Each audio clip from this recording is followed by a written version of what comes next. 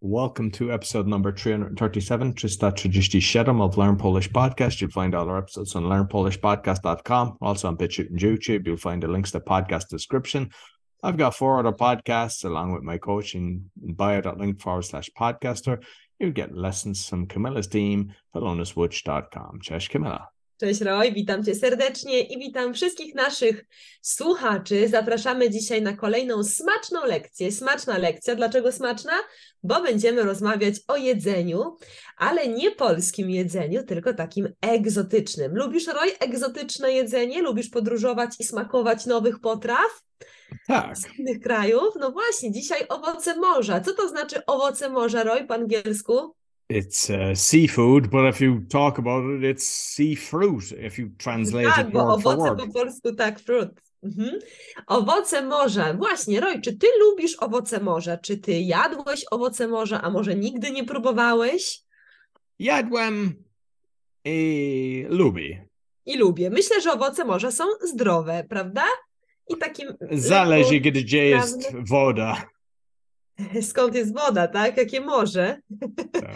Zobaczmy naszą fotografię. Jakie znasz, Roy, owoce morza? Najbardziej popularne są oczywiście chyba krewetki, prawda? Jedna krewetka, 2 krewetki. Ryba chyba. Co to znaczy krewetka? A ryba też, tak, prawda? Krewetki. Ryba, fish, tak? Lubisz ryby? Nie ba. Smażona ryba, fried fish. Ja. Tak. Lubisz, tak? Lubisz smażone ryby. Krewetki są bardzo popularne. Krewetka po angielsku tak, to... Krewetki, tak, ja gotuję dużo krewetki z makaronem, prawda? Z oliwkami, z cebulą. Co jeszcze jadłeś, Roy? Widzimy tutaj jeszcze ośmiornicę. Co to znaczy ośmiornica? Octopus. Dobrze, jadłeś, próbowałeś, lubisz? Jadłem. Jadłem ośmiornicę. Kolejny przykład to kalmar. Pierwsza fotografia. Co to kalmar znaczy? Is squid. Kalmar jest bardzo smaczny. Też lubisz. I byłam na Kroacja. To jest specjalna na Kroacja i było bardzo. Aha, w Chorwacji, tak? Byłeś w Chorwacji, Croatia, tak? Chorwacji i tam jadłeś kalmary, ośmiornicę, krewetki, rybę i jeszcze mamy 2 owoce morza, krab, też bardzo popularny oraz małż, jeden, tak? So crab, yeah. And małż is clam. But there's different, tak, jadłem. There's mussels też i też I think, is it Homer or Comer? Aha, Homer, tak.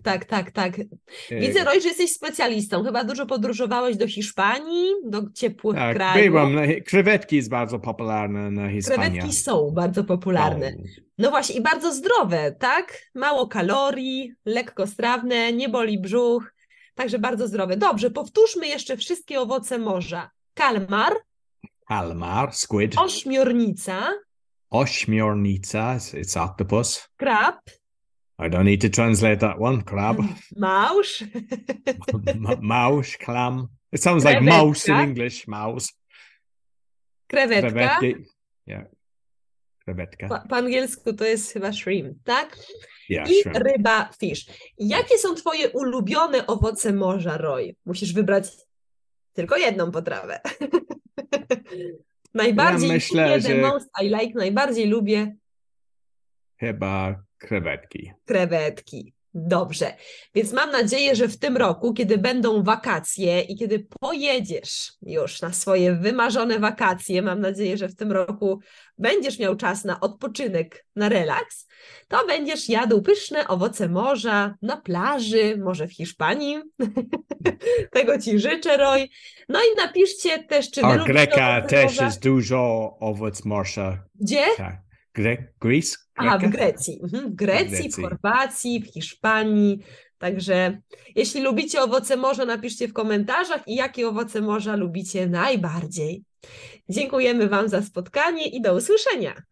Dziękuję bardzo, Camilla. Dziękuję. So you got lessons from Camilla's team, polonuswitch.com. You'll find my 4 other podcasts along with my coaching bio.link/podcaster. And you'll find the episode along with all the videos and everything on the show notes at learnpolishpodcast.com. Be sure to give us a 5-star rating, thumbs up, and subscribe because then you'll get notification of every episode that comes up. Dziękuję bardzo i do widzenia. Do widzenia.